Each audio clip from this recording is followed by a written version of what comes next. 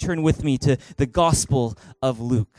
The Gospel of Luke. If you're wondering where the Gospel of Luke is, the Gospel of Luke is in your New Testament, second half of your Bible. We're looking at chapter 1 of the Gospel of Luke this morning. We're going to have an amazing time because we've already been having an amazing time in a series we've been doing here at Thrive. It is called A Luke at Christmas. Everyone say, A Luke at Christmas. Don't let the cheesy name fool you. The fact is this, as we take a look at Christmas together, we've been looking at the Gospel of Luke. It's because if you want to find the most detailed account of the Christmas story, if you want to find the most powerful account of the Christmas story, if you want to find the most thorough account of the Christmas story, then you want to take a look at the Gospel of Luke. And we're going to find this as we've going through the Gospel of Luke, and we're looking at chapter 1 again today, is that as we go through the Christmas story, as according to the Gospel of Luke, you're going to find that not only are we going to understand more of the Christmas story like never before, but even more, you're going to find that there are real life, practical lessons that you can apply to your time right now, not just during Christmas, but all around the year. If you believe that, say amen. Have you had a good time doing a Luke at Christmas together? We've had an amazing time so far, and this morning I got the privilege of sharing the next installment of the series with you this morning. Next week, got a powerful message to share with you, but this morning I'm excited for this message as well. I want to ask you to do this with me. As you turn to Luke chapter 1, we're going to be looking at verses 57 to 80 together, verses 57 to 80. Before we read this passage out loud together, let me ask you this question today. Have you ever had an argument with someone where you, don't answer it yet, have you ever had an argument with someone who was arguing with you because you were fighting over what to name something? Has that ever happened to you before? Maybe, you and your husband or you and your wife were arguing about what to name your child.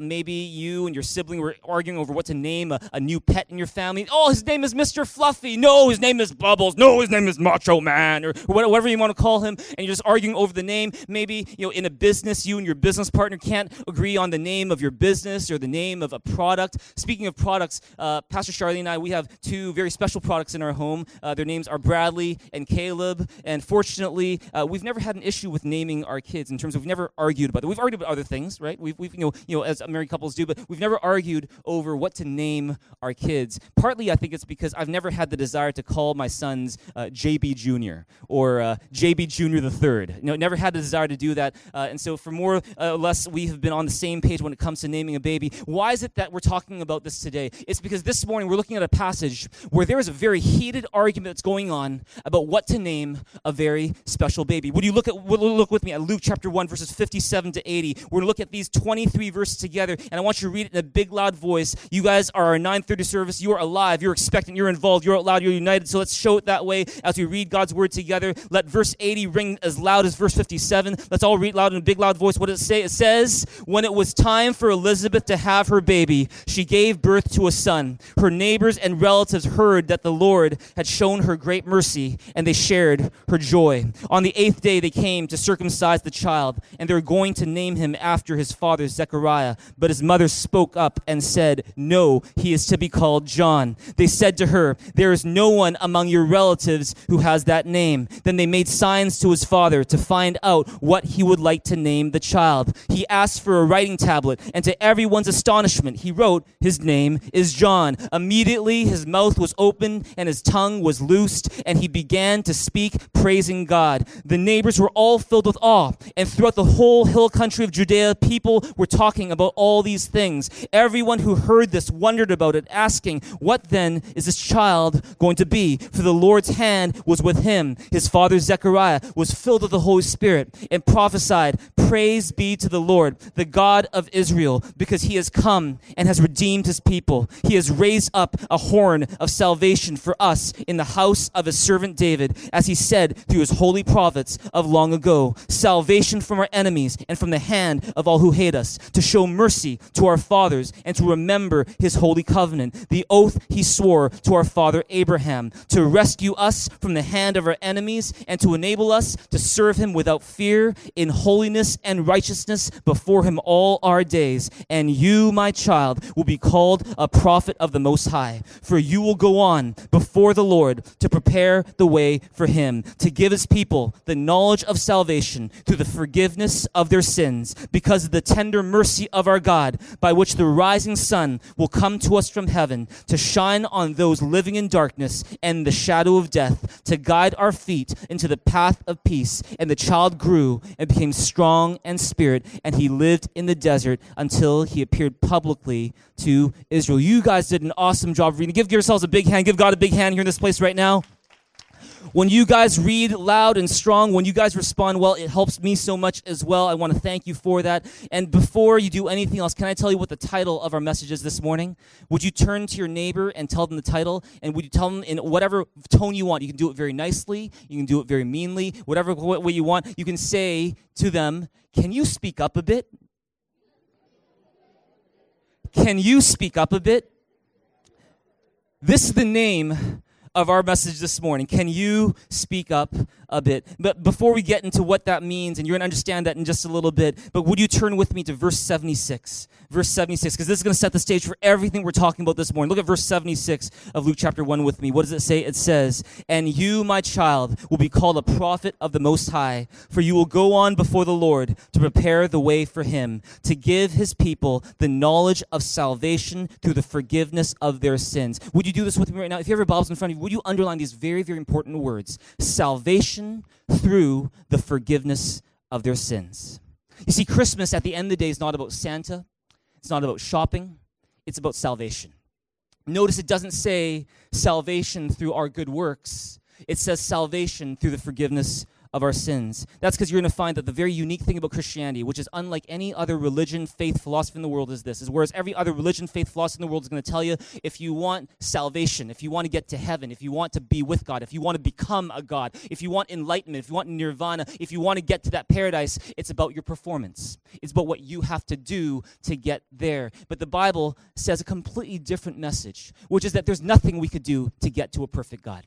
That God is perfect, we are not. God is sinless, we are sinful. And no matter how much we think we do, no matter how good we think we are, there's no way that we could reach God on our own. And the punishment for our sin, this attitude of wanting to do things our way, not God's way, do things how we want, not the way God wants, this attitude called sin separates us from God, such that the Bible says the wages of sin is death. That the punishment we deserve for that attitude of rebellion and sin is that we should be separated from God and have nothing to do with him. But the great news of Jesus Christ is that because God loves you and me, he sent his son Jesus to die on the cross for our sins. How would God make forgiveness possible? How would God effect salvation through the forgiveness of sins? It's through the man Jesus Christ. And look at verse 78 with me together. Could you read it with me in a big loud voice? It says, because of the tender mercy of our God, by which the rising sun will come to us from heaven, to shine on those living in darkness and the shadow of death, to guide our feet into the path of peace. See, this is talking about Jesus. He's compared to a rising sun. That like a sun, he would shine upon us with the most amazing life that we've ever seen. With like a sun, he would shine upon us, teaching us the path of peace. And what he would do is he would die on the cross to pay for your sins. How many of you guys know that in the Bible, forgiveness is not cheap?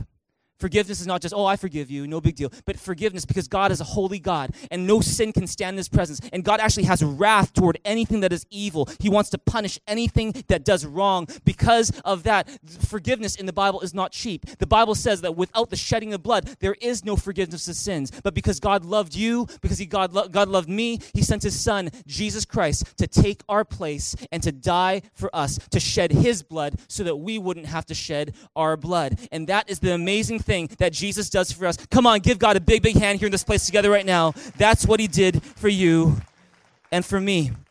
And not only did the Son die on the cross for our sins, but he also rose again as well. That's why he's called the rising sun. And they call him the rising sun. He's the rising sun. Jesus rose again to show that he is no ordinary person, but he is who he claimed to be. He's the Son of God, and that death has no hold over him, that he is the Savior that we need, and his sacrifice gives us the forgiveness of sins. Come on, give Jesus a big hand, a big shout in this place together, because that's what he did. Now, to prepare the way for this rising sun, to prepare the way for Jesus to come to bring the forgiveness of sins. God would send a man ahead of Jesus. His name is John. He's actually Jesus' cousin, just a few months older than Jesus. And his destiny was to prepare the way for the Lord Jesus. And in this passage that we're reading today, we're looking at the story of John's own miraculous birth. Because if you've been following along in this series called A Luke at Christmas, you'll know that there are two very special people called Zechariah and Elizabeth. Everyone say Zach and Liz. Zach and Liz, they are an elderly couple. By elderly, you don't think maybe 70s or 80s, maybe even 90, maybe even more than that. They are an older couple, and despite being God-fearing, despite wanting to have a child, despite trying for a child for many, many years, for some reason, they were never able to have a baby. And what we're going to find out is this, is that the reason why God never allowed them to have a baby was not because God was cruel. It's not because God wasn't there. It's not because God didn't care. It's because God was writing a greater story in and through the lives of Zechariah and Elizabeth. And it's a reminder to you and me today is that things are not going your way. If you've experienced a closed door, if things are not really making sense to you right now, if things aren't happening the way that you hope, it's not because God is being cruel that he allows that to happen. It's because he's writing a greater story in and through your life. Amen. Amen. And that's what he's doing in Zechariah and Elizabeth's life as well. And so one day, an angel appears to Zechariah. He's a priest in the temple of God. He's burning incense by himself when all of a sudden, an angel appears before him. His name is Gabriel. He says to Zechariah, Zechariah, you and your wife are going to have a baby in your old age, and you're going to name him John. He is going to be great in the sight of the Lord. He's going to prepare the way for the Messiah. And so Zechariah hears this announcement, and he doesn't believe it. He looks at himself. He looks at his barren wife, and he thinks to himself, can I really be sure of this? I don't really believe this. And a little offended, the angel comes back to him and says, well, it's going to happen anyway.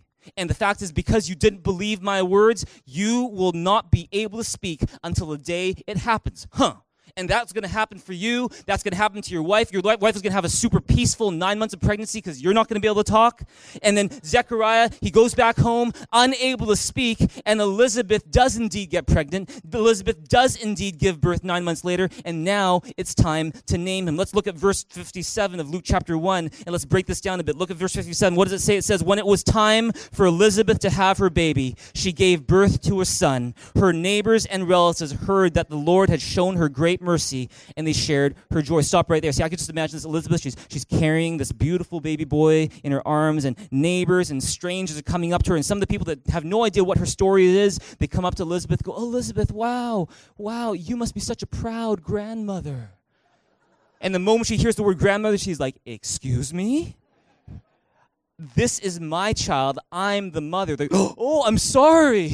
But I'm just looking at you. You look so experienced, right? And he's like, you mean old? No, I'm the mom. And guess what? It's because nothing is impossible with God. Let me tell you what God did for me. And it becomes an amazing opportunity for Elizabeth to share the story of how God worked in amazing ways in her life. In the same way, maybe you've been going through a tough time. The reason why God allows that tough time is so that eventually you're going to have a story to tell the people around you of the way that God worked in your life so that they can know something powerful about who God is as well. Amen. Amen. And so that's what's happening with Elizabeth. Look at verse 59. What does it say? It says, on the 8th day, they came to circumcise the child, and they were going to name him after his father Zechariah. But his mother spoke up and said, no, he is to be called John. Turn to your neighbor and say, no, he is to be called John. Would you take your Bibles, would you underline these two very important words in verse 60? The two words are spoke up. Would you underline those words? Spoke up. Others are saying to Elizabeth, let's call him Zechariah Jr., or let's call him Zachy. No, but Elizabeth's like, no, he's to be called John. She spoke up. Can you speak up a bit? This is what she did. And verse 61 says, they said to her, there is no one among your relatives who has that name. Then they made signs to his father to find out what he would like to name the child. Now, look at that verse 62. They made signs to his father to find out what he would like to name the child. You might be thinking, hey, JB, why are they making signs to Zechariah? He's not deaf. He's mute. And he can't talk, right? But he can still hear, can't he? Well, you got to understand this is very often, not all the time, but very often in the Bible, when there is a reference to muteness, it goes along with deafness. Jesus was actually known as the one who healed the mute and the deaf. And it was something where deafness and muteness came together. Zechariah, in this case, wasn't just mute. He was also deaf. He wasn't just unable to hear, or he wasn't just unable to contribute to the discussion about his baby's name. He wasn't even able to hear that discussion about his baby's name. And so as a result, the people in the home, they're trying to communicate with Zechariah, and all they can do is play a game of charades with him. They're like, hey, Zach, hello, Zach, you can see me, right? You can't hear me, but you can see me, right? Yeah, okay. Here's what do you want to call your baby? That baby, wah, wah, wah, that baby. What do you want to call this baby? And Zechariah is like, Zach, can you speak up a bit? Zach, can you speak up? And he's like, finally, he says, okay, he sees there's a writing tablet on his table, and he points to the writing tablet, and someone gives him the writing tablet. And see, back then, you might don't be confused. A writing tablet was not an iPad. It wasn't one of those kind of devices, but what it was basically a piece of wood covered in wax, and you used a writing implement to draw or to write on it. And this is what happens. Look at verse 63. What does he do? He asked for a writing tablet, and to everyone's astonishment, he wrote, his name is John. See, to everyone's astonishment. See, why are they astonished? They're like, oh, finally, Elizabeth and Zach, they agree on something. Or, oh, finally, I thought he was going to call him Zach Jr. I didn't know he was going to call him, John. No, see, here's why we're so astonished. It's because Zach couldn't hear. He couldn't hear the conversation about how Elizabeth was saying, no, his name is John. And yet when they ask Zach, what is your son's name? He also said, his name is John. They're all kind of, whoa. Something's going on here. But something even more astonishing takes place right after. Look at verse 64. What happens? It says, immediately his mouth was opened and his tongue was loosed and he began to speak, praising God. He's not mute or deaf anymore. Look at verse 65. What does it say? It says, the neighbors were all filled with awe, and throughout the hill country of Judea, people were talking about all these things. Everyone who heard this wondered about it, asking, what then is this child going to be? For the Lord's hand was with him. See, I want you to understand this today. This is probably the most important thing I can tell you for this morning as we get ready for Christmas next week is this. Notice this, is that in order for this baby John to get on the right start for his life, in order for this baby John to start stepping into God's plan for his life, in order for this baby John to be able to start preparing the way for Jesus later on, both of John's parents, Zechariah and Elizabeth, both of them had to learn to speak up for him. Both of them had to learn to speak up for him, even when it was awkward, even when it was uncomfortable, even when other people disagreed, even when there were obstacles in their way. They had to speak up for him, because if they didn't speak up for him, then his destiny would be derailed. They would have called him Zach or Zach Jr., and he would have missed part of the destiny God had for him, which is to be the John, that's the John of John the Baptist. He's going to be the John who's going to lead people to Jesus. And in order to protect that destiny, Zechariah and Elizabeth had to learn to speak up. Can you speak up a bit? And see, not only were they speaking up for John, even more, they were speaking up for God. And see, in a very similar way, I'm here to tell you this, is that you were made to speak for God. There will be times in your life when, to protect the work that God is doing in your life, you need to speak up for God. There will be times in your life when, to protect the people that are in your care, you need to speak for God. There will be times when, if you want to experience the greater things that God wants to do in and through your life, you will need to speak for God. There will be times when, if you want to step into the greater version of who you were made to be this coming year, you will need to speak for God. And see, whether it's in your home, or it's in your school, or it's in your workplace, or it's in your city, or it's among your friends, it's about learning to speak for God and speak up for him. Can you speak up a bit? Amen. Turn to your neighbor and say, can you speak up a bit? See, what we're talking about today is learning to speak up for God. And see, what does it mean to speak up for God? How do you speak up for God? We're going to talk about that today, because I learned from this passage a number of lessons. I'm going to tell you 5 things about speaking up for God this morning that I think are going to really help you as we go into Christmas together. And I hope you take some good notes this morning. Why don't you write this down? Number 1 is this. To speak up for God means to agree with what God says about you. To speak up for God means to agree with God on what he says about you. See, this passage that we just read is teaching us about the power of agreement. And it's not just the power of when a husband and a wife agree, because that's very powerful. But even more powerful is the power of when you decide to agree with what God is saying about your life. It's the power of agreement. See, 9 months before all this happened, Zechariah did not agree with what God was saying about his life. 9 months before, he was doubting, he was unbelieving, and because he didn't believe and didn't agree with what God was saying about what was going to happen with his life, guess what happened? Zach lost his ability to speak. Zach lost his ability to hear. Zach lost his ability to lead. Zach lost his ability to function properly because he didn't believe and he didn't agree with what God says about your life. And that's what happens with you and I too, is that when we don't agree with what God says about our lives, we find that we're just out of whack a little bit.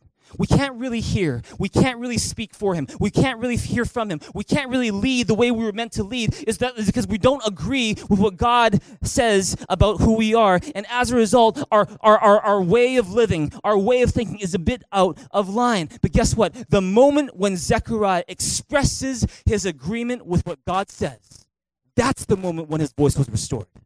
That's the moment when his destiny and his son's destiny are protected. That's when people who are watching are amazed. And see, it's the power of agreement. Everyone say the power of agreement. And the same way I want to tell you this morning is that one of the most powerful and most important things that you can do this Christmas, that you can do in the end of 2018 and into 2019, the most important thing, one of the most important things you can do for yourself, for your family, for your church, for your future, for your city, is to agree with what God says about you. See, it's in many ways, it sounds so simple. Romans 10 says, if you confess with your mouth that Jesus Christ is Lord, and you believe in your heart that God raised him from the dead, you will be saved. See, according to the Bible, salvation is as simple as agreeing. It's as simple as speaking up and saying, yes, I agree I'm a sinner. Yes, I agree I need a Savior. Yes, I believe that Savior's name is Jesus. Yes, I believe he died for my sins. Yes, I agree that he rose again from the grave. Yes, I believe he died and he rose and he's alive today. And yes, I believe that because of him and what he did on the cross, I am forgiven. I am made new. I am chosen. I am unconditionally loved. I've got a purpose. I've got a future. I'm a child of God and a citizen of heaven. Come on, give God a big hand, a big shout in this place right now. That's the power of agreement. When we take this Bible in our hands before we start the message and we say stuff like, this is my Bible, it is God's word, I am what it says I am, I have what it says I have, I can do what it says I can do. What are you doing? Whether you realize it or not, you're agreeing with what God's word says about you. I am what it says I am. I am what it says I am. I can do what it says I can do. I have what it says I have. And see, that's because you're agreeing. There's power in agreement. Tell me to say, there's power in agreement. And that's why I want to encourage you, church, this morning, is that if you want to experience the power of agreement, if you want to agree with what God says about you, you need to know what God says about you. You need to read what God says about you. You need to hear what God says about you, because God's word is our life, it's our food, and so I encourage you to be a good student of the word of God. Read God's word, be a good seeker of the word of God. Spend time with him. That's when we do that, we have an ability to agree with what God says about you and me. If you agree with that, give me a good amen. Amen. Number one is that. Number two, write this down. To speak up for God means to say no to thoughts that aren't from God. There's a flip side to it. That to agree with God is part of it, but to say no to thoughts that aren't from God is also part of speaking up for God. Why don't you look with me at verse 59 with me right now. Read it with me in a big loud voice. What does it say? On the 8th day they came to circumcise the child, and they were going to name him after his father Zechariah. But his mother spoke up and said, no, he is to be called John. See what's going on? Is Elizabeth is faced with thoughts and ideas and proposals that are not from God. She already knows what God said about her son. She already knows his name is going to be John. And yet people say, oh, call him Zach, or call him Bobby, or call him something else. But he's like, no. And what does she say? She has to say no. Everyone say no. And see, Jesus had to do the same. When he was tempted in the desert, 3 times, the Satan comes up to him and goes, if you are the Son of God, turn this stone into bread. And Jesus, what does he do? He fights back by saying no. He says, no, it is written, man shall not live on bread alone, but in every word that comes from the mouth of God. He's fighting back by saying no to thoughts that are not from God and agreeing with what God has already said about him. Jesus would do that later on. Well, there's one time when he's with his disciples, and he's speaking with the disciples. He's saying, okay, the Son of Man, that's me. I'm going to die. I'm going to be crucified on a cross. I'm going to be betrayed by my closest friends, and then I'm going to rise again from the grave. And one of his closest disciples, Peter, comes up to Jesus and says, no, Lord, may this never happen to you. And that moment, Jesus turns around. He looks at Peter and says, away from me, Satan. Get behind me. You don't have in mind the thoughts of man, but you don't have in mind the thoughts of God, but the thoughts of man. And see, what was he? He's not calling Peter Satan. Peter wasn't Satan. But what he was doing was he was identifying that there are certain thoughts, certain ideas that were threatening to invade his mind that were not from God, that were opposed to what God had already said about his life. And he needed to come strong against it and say, no, get away from me, Satan. You don't have in mind the things of God, but the things of man. And I got to tell you this, is that I find that for myself, on almost a daily basis, I need to do this as well. Is that sometimes you may find that there are thoughts that trouble you that you know are not from God. And what do? Just sit there and let those thoughts control you? You sit there and just let those thoughts affect you? No, you need to take a stand against it. You need to speak up for God and say, no, you don't have in mind the things of God, but the things of man. I'll give you an example. Sometimes I'll have this very worrying thought about something that's going to happen. And it's this irrational fear that I have. Oh, this thing might happen. And I have to take a stand often whenever that thought comes to mind. I might be in bed. I might be driving. It just randomly comes to mind. I'll have to take a stand against it and say, Satan, get away from me. You don't have in mind the things of God, but the things of man. I'll usually try to do that in the private. I'll just kind of, Satan, get away from me. You don't have in mind the things of God, but the things of man. And by taking that stand, by saying no to those thoughts that are not from God, I'm speaking up for God in my life. I'm speaking up and taking a stand so that I don't allow a worry, an irrational fear, a faithless thought to enter my mind and start affecting the way that I think, feel, and live. If you believe it, say amen. In the same way, you might struggle with unhealthy thoughts. You might struggle with irrational fears. You might struggle with worries that for some reason just keep coming back to you. What you can do is instead of just letting them come and letting them affect you and letting them control you, you take your stand. You say, get away from me, Satan. You don't have in mind the things of God, but the things of man. If you struggle with a poor self-image, you're often looking down on yourself, going, I'm such a loser. I'm so ugly. I'm useless. I'm a mistake. I'm all alone. No one loves me. You know what? You need to take a stand against those thoughts that are not from God. You need to say, in Jesus' name, Satan, get away from me. I proclaim and I declare what God has already said about me, that I am loved unconditionally, that he will never leave me or forsake me, that I am not useless, but I am useful to my master. I'm not all alone, but God is with me. I'm not ugly, I am fearfully and wonderfully made. I'm not a mistake, I'm a masterpiece. My life is not an accident because God knows the plans he has for me, plans to prosper me, not to harm me, plans to give me hope and a future. And so therefore, Satan, get away from me. If you believe that, give God a big hand here in this place right now. It's about taking a stand against thoughts that are not from God. If you're here and you're someone who often beats yourself up about mistakes you've made in the past, something that happened last year, something that happened 10 years ago, and you're still beating yourself up, or why did I do that? I feel so bad. I feel so guilty. I'm such a bad person. And Satan loves to kind of throw in your face mistakes that you've already confessed to God, that you've already asked God to forgive. Then you know what happens now? It's not about, the next step is not for you to ask for forgiveness again. The next step is for you to speak up for God. The next step for you is to take your stand and say, Satan, get away from me. You don't have in mind the things of God, but the things of man. I declare that I am forgiven. I declare that I am made new. I declare that in Jesus Christ, I am a new creation. The old is gone. The new is come. That is what it means to take a stand against thoughts that are not from God. You actually have to verbalize it. I find that it's not enough just to think it. Sometimes in the private, it'll be kind of weird if I said it in a crowd. I'll say it with you guys, but in my own office, in my car, sometimes I'll just say it out loud. I'll say, Satan, get away from me. You don't have in mind the things of God, but the things of man. And I can move on with my life, taking a stand and agreeing with what God says about me. Amen. How about you? Is there a worry? Is there a temptation? Is there a fear? Is there a negative way of thinking that you're prone to? You don't just let it happen. You take a stand against it by speaking up for God. Turn to your neighbor and say, speak up for God. Turn to someone else and say, can you speak up a bit? Number three. Is this helpful so far? Let's look at number 3. What else does it mean to speak up for God that we can learn from this passage? Number 3, write this down. To speak up for God means to use whatever you have to share your faith with others. To speak up for God means to use whatever you have to share your faith with others. Look at verse 63. It says, he asked for a writing tablet, and to everyone's astonishment, he wrote, his name is John. See, what's Zechariah doing? Zechariah is not able to speak. He has no voice. He can't even hear.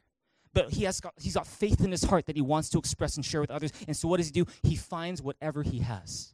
And so he goes, oh, give me that pad right now. Let me write on that right now. What is he doing? Zechariah was using what was in his hand to share what was in his heart with other people. And you might not feel like you've got a strong voice. You might not feel like you're that eloquent. You might not feel like you're that popular. Maybe you feel a little bit like Zechariah even, where you felt like you used to have a voice, but you don't anymore. You feel like you used to have influence, but that influence is a lot smaller than it used to be. But if you will use what God has placed in your hand right now to express the faith that's in your heart, God is going to use you to speak up for him. Amen. Don't focus on what you don't have. Focus on what you do have. Don't focus on what is lost. Focus on what you have left. And see, sometime this coming week, we've got something very special going on that you have in your hand. It's called our Christmas services. It's an amazing opportunity for you to invite your friends who've never been to church before, who don't normally go to church, to come and to celebrate Christmas with us and experience the love of God in hopefully a new and a powerful way. And this is in your hand. You've got invitations that are in your hand. You've got time right now that's in your hand. You've got opportunities that are in your hand. That's why I've been telling you, don't invite 20, 30 different people, because you never know who's going to say yes or who's going to say no. And so use what is in your hand to express what's in your heart. Amen. I said amen. Amen. And see, I'll give you a story. Like after, you've been hearing me taking week after week, encourage you guys to invite 20, 30 different people to our Christmas services and our Christmas events. There was one day a few weeks ago when my son Bradley, he's 6 years old, and he was hearing me say, invite 20, 30 people, and he decided he wanted to do the same thing. And what he did was he wrote down a list of all the people he wanted to invite, and it was all his classmates in his class and his homeroom teacher and his school principal and a couple more teachers, and he came up with a list of 31 people. And he decided, a couple weeks ago, he grabbed all these different invitations, and at first he's counting. I've got 11 invitations, and he's like kind of doing kind of grade 1 math. 31 minus 11 is 20. I need 20 more invitations. So he goes around, trying to get 20 more invitations to Pancakes with Santa. And then that day, I remember that morning, he had all these invitations in his hand. I've got him in the back of my car while I'm driving him to school. And I was like, oh, okay, so you're going to invite your friends today? He's like, yeah. And then he goes in. What ended up happening was he goes into the school. He goes up to his his locker. He puts his bag down. He puts his coat down. He grabs his invitations and he goes into his classroom and he gives one invitation to his teacher, his homeroom teacher. And the homeroom teacher looks at the invitation, and I'm not sure if it's because it had the word church on it. I'm not sure if it had a cost on it. It was like a $5 cost, but we were going to pay for it, but maybe we didn't say it clearly enough. But she's like, oh. Hey, Bradley, can I see those invitations that you have there? And she took the stack of the invitations. She brought it to the school principal. The school principal took it. He looked at it. They discussed it. And then, they said, hey, Bradley, I'm sorry, but I don't think we should share these here today. And what we did was later on that day, they had a chat with us, and we realized, okay, maybe there's a different way we can do this. We couldn't use those invitations, and so we sat Bradley down, Pastor Shar, myself, and said, okay, if we're going to invite our friends, if we're going to invite your friends, Bradley, then we have to find a different way. And what we're going to do, we're not going to use the invitations. Instead, you can find the friends that you want to invite. We're going to find their parents. We'll invite their parents. And if there's a match, we're going to take them to Pancakes with Santa. Or if there's a match, we're going to take them to Christmas service. And praise God, even despite that one minor setback at the beginning, we end up taking about 15 people to Pancakes with Santa last Saturday. Give God a big, big hand for that right now. And we've got more coming this Sunday to our Christmas service. And what do I learn from that? Is that when you speak up for God, when you try to share your faith, will you go through obstacles? Yes, you'll go through obstacles. Will you go through setbacks? Yes, you'll go through setbacks. Will you experience some rejection? Yes, you'll experience some rejection. But don't let that stop you. Use whatever you have in your hand to share what's in your heart with others. If you believe that, say amen. And so here's a question for you today. Who are you reaching out to this Christmas? Who are you bringing to our Christmas services? Who are you trying to be a blessing to during this Christmas season when people's hearts are more open than they usually are? Who are you trying to bless? Can you speak up a bit, church? Church, can we speak up a bit? Can we speak up this Christmas? If my 6-year-old can speak up a bit, you can speak up a bit as well. You're only 18 or you're only 28. And so that's the thing. We're going to speak up a bit because let's do an awesome job of reaching our city for Jesus this Christmas. Come on, give Jesus a big hand in this place right now. We want to do an awesome job of sharing our faith at Christmas season. Number four, to speak up for God means to rely on the Holy Spirit to help you speak. To speak up for God isn't just something that you do on your own, but it's about relying on the Holy Spirit to help you. Why don't you look at Luke chapter 1, verse 67. What does it say? It says, his father, Zechariah, was filled with the Holy Spirit and prophesied. See what's going on here. Zechariah, all of a sudden, he gains his voice again. And now he's prophesying by the power of the Holy Spirit. And if you're wondering what prophecy is, well, first let me tell you what his prophecy is. If you look at verse 68 to 75, he's talking about Jesus. He's prophesying about what Jesus will do later on.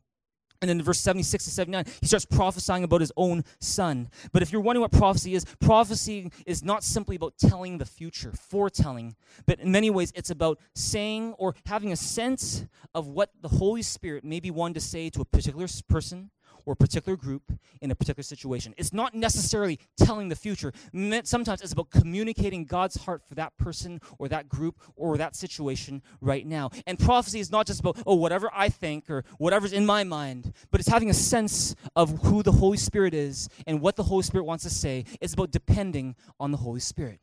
And see, the lesson here is this, that we learn from Zechariah, is that part of speaking up for God is being sensitive to the guidance of the Holy Spirit.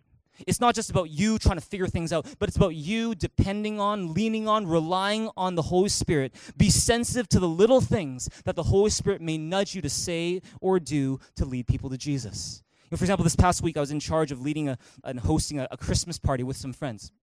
And this Christmas party wasn't just for Christians. It was for, actually most of them are not Christians. And, we were going to just kind of play it really safe. It was just going to be like just one good old gift exchange. People can steal your gift, and you can, get another gift, and it's just going to be really casual and just really neutral, just sort of that way, and which is fun, but doesn't have a whole lot to do with the original meaning of Christmas. And as the day for that party approached, I remember I was driving in my car. I just sensed the Holy Spirit nudge me a little, as if to say, JB, this is a Christmas party, but why is it that you give gifts to everyone except the birthday boy? And I was like, oh, yeah. And I was just thinking to myself, is there a way, because many of these people, they don't even want to step into a church right now. So what is the gentle way that we can introduce them to Jesus in a way? And so what we did is, on that day, I brought my guitar, and in the middle of our gift exchange, we just sang a song. We sang a Christmas carol. We sang Silent Night, Holy Night. All is calm, all is bright. And it talks about Jesus. And just something happened in the atmosphere. You just sense that something was changing in the atmosphere. And after we finished our gift exchange, later on at the end of that gift exchange, one of the girls who's not a Christian, she came up to me and goes, I'm really glad we sang that song, because you know what, I've actually been going to church, and it's another really good church in the city, and she's like, you know what, I'm reading the Bible more, and I have this question, and she started talking to me. We had this awesome conversation about some stuff that she is thinking about when it comes to God and thinking about when it comes to the Bible, and she's not quite a Christian yet, but she's so close. She's so close. And I thought to myself, man, that is awesome. Later on, she was the one who was in charge of the music. And at first, we were just playing all this Christmas pop music, Justin Bieber, and, we're playing, Kelly Clarkson and all this stuff. But then she changed the music to worship music. And all of a sudden, in this non-Christian or neutral environment, I'm hearing songs that we sing right here at church. And I'm like, this is amazing. This neutral place has become a place of worship. People who aren't normally in church are listening to worship songs, and they are totally okay with it. And they're having a good time as we do it. And what did I learn from that is that it was a really cool moment where I learned that speaking up for God often begins with listening to the Holy Spirit. It's this little subtle things that God may nudge you to do or to say that can lead people to Jesus, but you need to start by listening for Him. You need to start by depending on the Holy Spirit. Would you turn to your neighbor and say, depend on the Holy Spirit? Let me ask you this question. How much do you depend on the Holy Spirit day to day? How much do you rely on the Holy Spirit? Or is your life day to day more just, I do what I think, what I want, what I think is right, and I do it in my own strength? See, we have a very talented and hardworking staff here at Thrive Church. If you believe that, say amen. Let's give our staff a big hand in this place. They work really hard for us.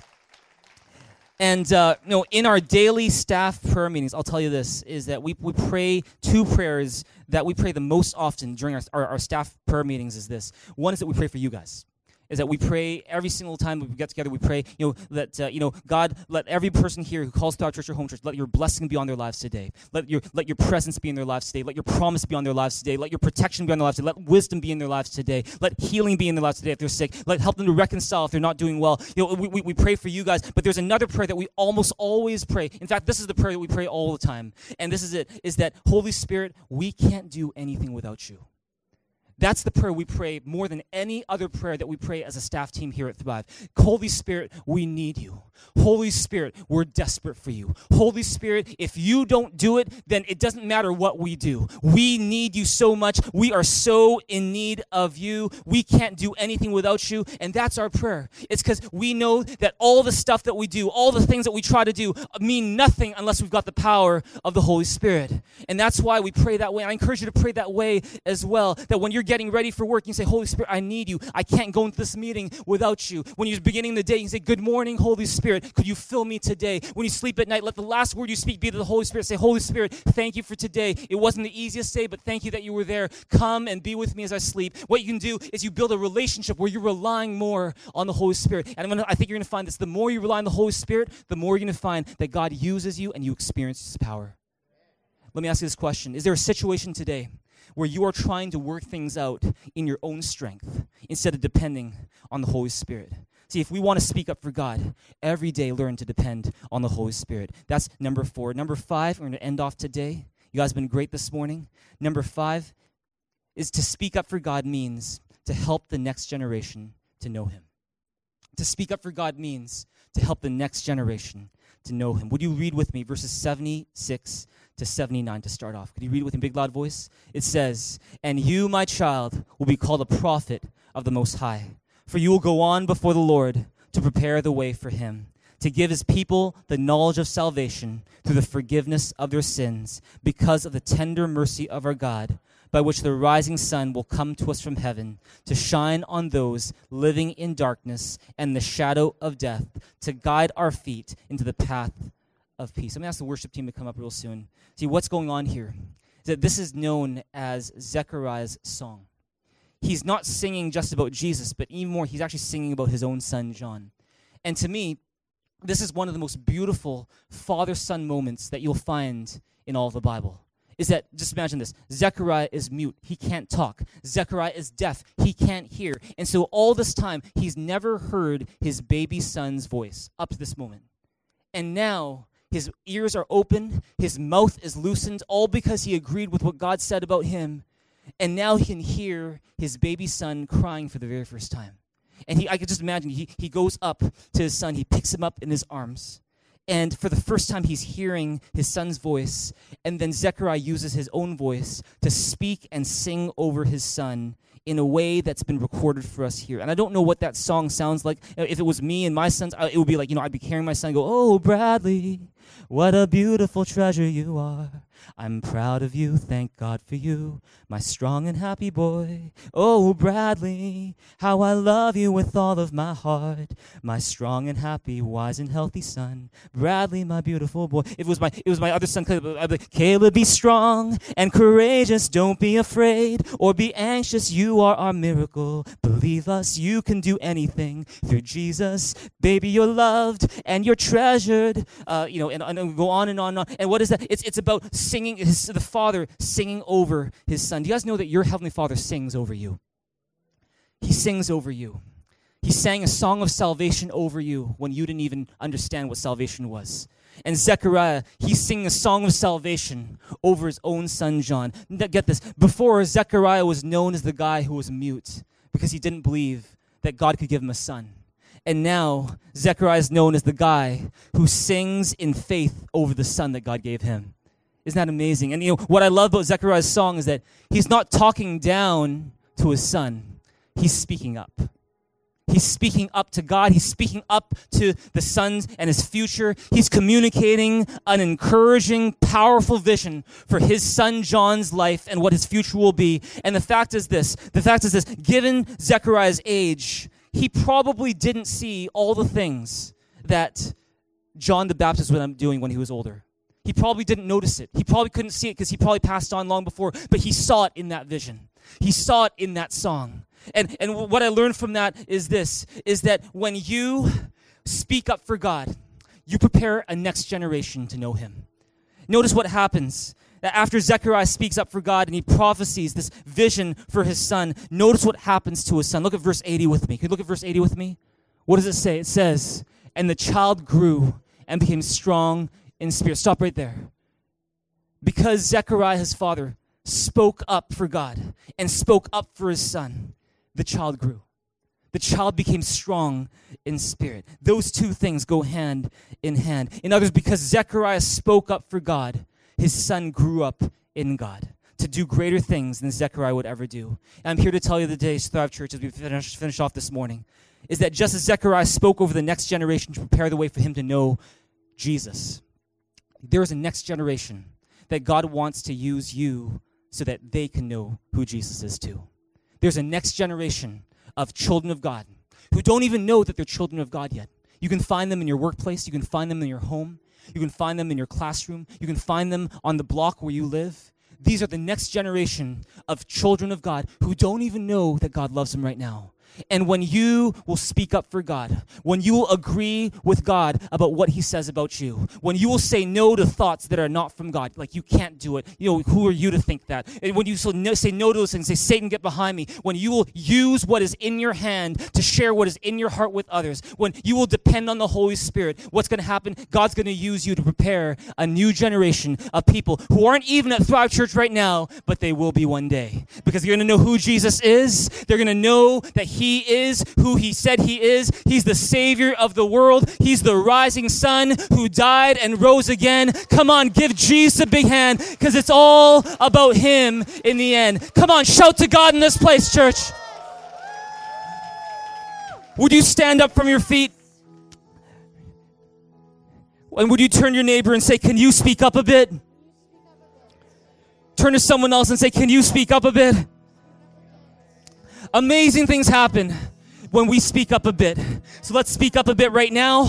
Let's speak up a bit this week. Let's speak up a bit this Christmas. And let's do our very best to share God's love with the people in our city this Christmas. Come on, give Jesus a big hand, a big shout in this place together right now.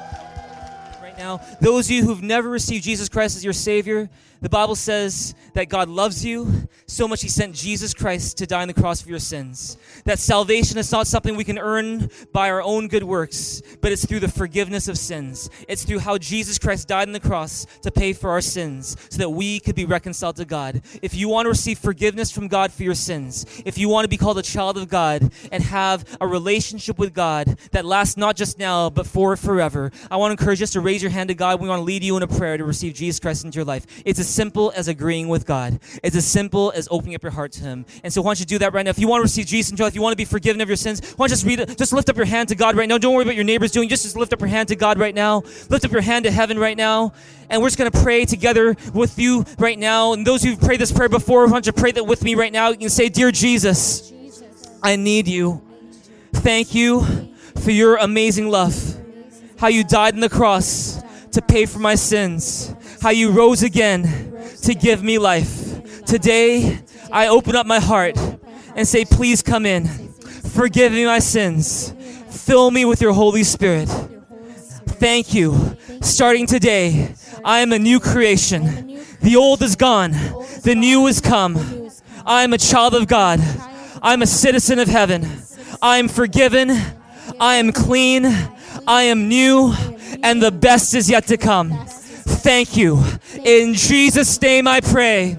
Amen. Would you give Jesus your Savior, the King of Kings, the name above every name, all the praise you can this morning? Come on, shout to God in this place.